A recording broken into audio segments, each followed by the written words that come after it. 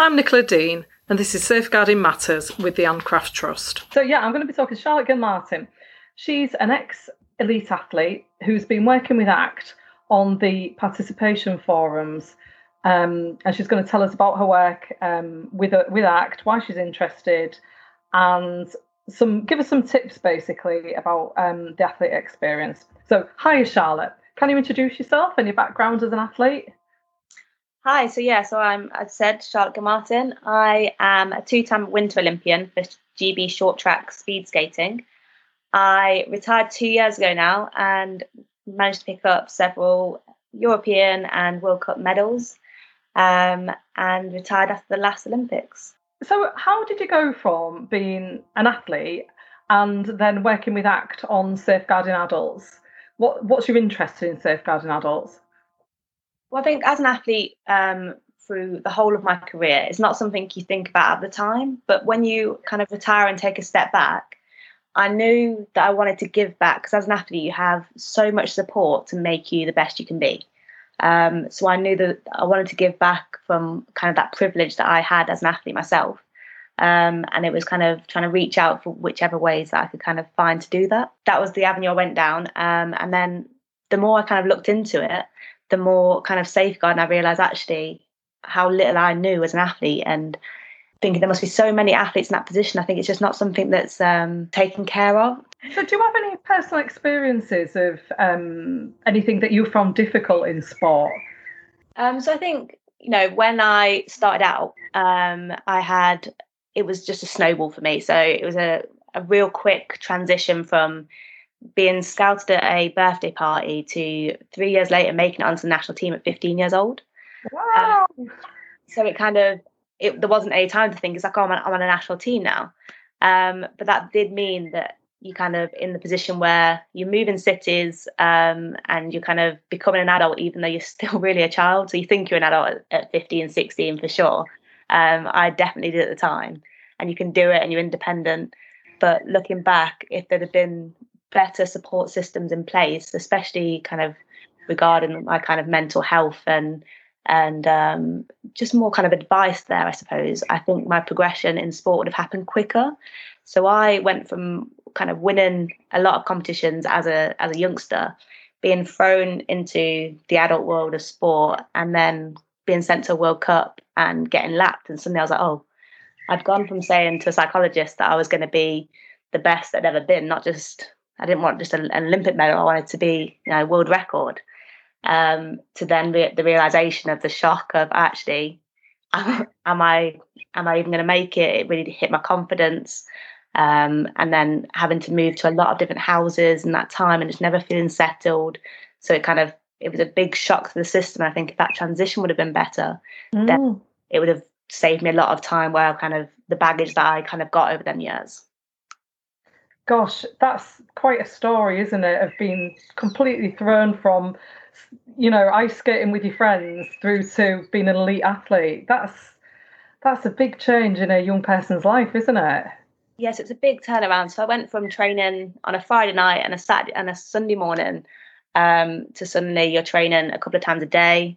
You're now having to you're meant to be watching what you're eating, you're doing this stuff, which, like I said, it was a privilege. There's such massive highs you get with sport, and just even at the club level, it was just that sense of community, that team environment was awesome. But the other side of it is just I didn't necessarily, it wasn't planned enough for myself, and I didn't have, so my dad lived in the Middle East and my mum wasn't in Nottingham at the time. She lived in Redditch, where I was from, and I didn't want to burden her with my kind of issues.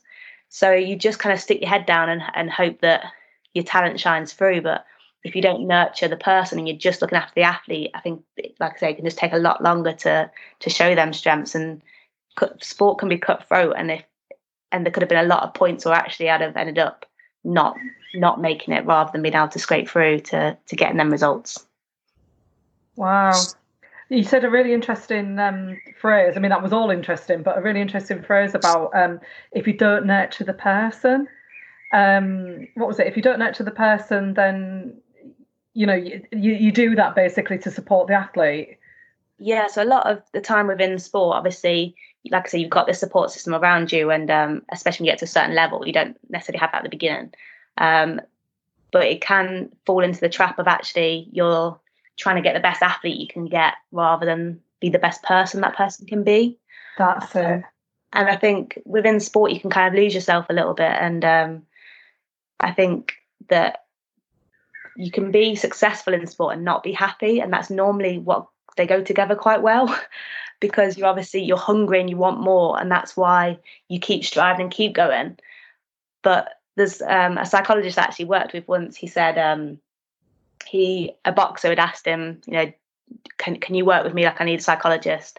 And he actually said, I can, but if you want to be the best you can be as a boxer, I can make you like more comfortable, more happy, but you won't be as good an athlete.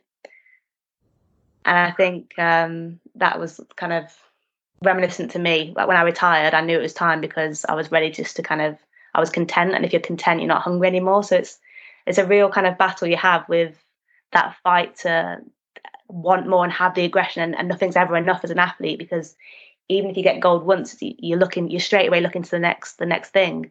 So it can be really hard to be content as a person if you're striving after things. So it's a real balance in your head to be able to I guess be able to enjoy being an athlete and being taken care of as a person.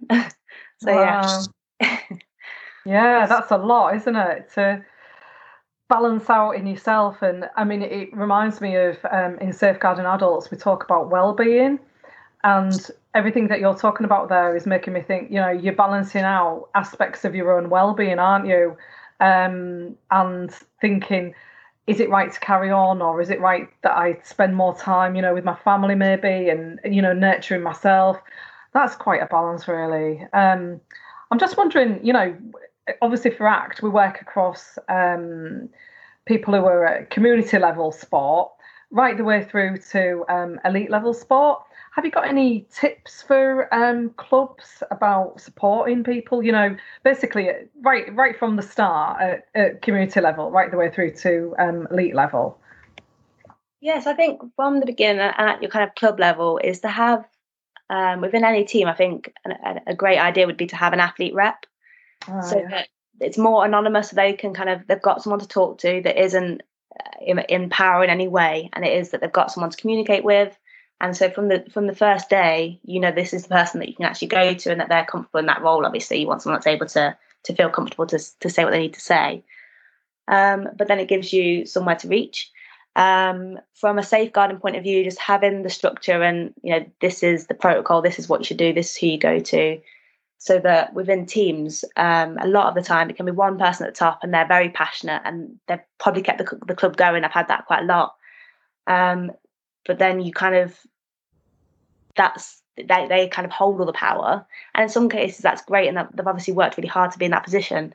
But in other cases, if there's ever a kind of grievance or discrepancy, you feel that you can't go above them, or you don't want to ruffle any feathers because then maybe you won't get chosen for a relay team or be put into the sub team or things like that. So you don't. And I think making sure that from the get-go, each kind of parent and athlete knows what the process is and who to talk to and where to go with things. And then at the higher level, we actually had the British Athlete Commission come in to say, to kind of give us that outreach and outlet to be able to soundboard off, because it might be something small. It's not, people talk about abuse, but there's so many levels to that, and so you don't want to. People can find it hard to speak up because they don't want to make something a big deal. That gets said a lot. I just don't want it to become a big deal. But if you've got someone to talk to that's not in the association itself, then it just means you can have that soundboard to say, oh, actually, that should be taken higher, or actually, let's talk this through. This person should be involved. And it can really just make your mind more at ease. And again, as an athlete, if you're comfortable in your environment, you're going to get the best out of yourself. Oh, do you know, that's so true, isn't it? That if you get the environment right, people are going to do the best they can. And it is the small things. We often talk in safeguarding again about getting the small things right and, noticing things, listening to people, responding to the small things, and then that will hopefully stop it becoming a big thing. Yeah. So great to hear about the British Athletes Commission as well and about the great work that they do. That's great that they're really helpful. So yeah, my last question really was about this, about why is it important to listen to the experience of athletes? You've answered it to a certain extent, but I think that's probably more what we need to be doing. Yeah, so I think from an athlete point of view, you just want to be able to feel comfortable and confident in that environment. The environment's the biggest thing to be able to thrive within and have it so that you're not keeping people behind you. You want everyone to excel. And they want each other to rise up on each other's shoulders, not keeping each other at a level. So then from that point of view, I just think the more open and honest communication you can have and like I say, right from the beginning. Yeah, that sounds really good. Yeah, as a team, that's actually what's going to make the difference within the clubs to want, if I am enjoying playing basketball with this team, I'm going to go and talk to people about it and get more people involved. And the more opportunities and the more people you have, the more obviously your club's going to thrive. And then the more the club thrives, the more better potential you have of caliber of athletes that are coming through, whatever sport that is. And I know that was essential for short tracks. Obviously, there's only so many ice rinks in the country. So as a winter sport, you really wanted people to be talking about it and saying how good this club is. And you're not going to get that as an organisation unless we're open, we're honest, we're transparent, so that parents feel comfortable.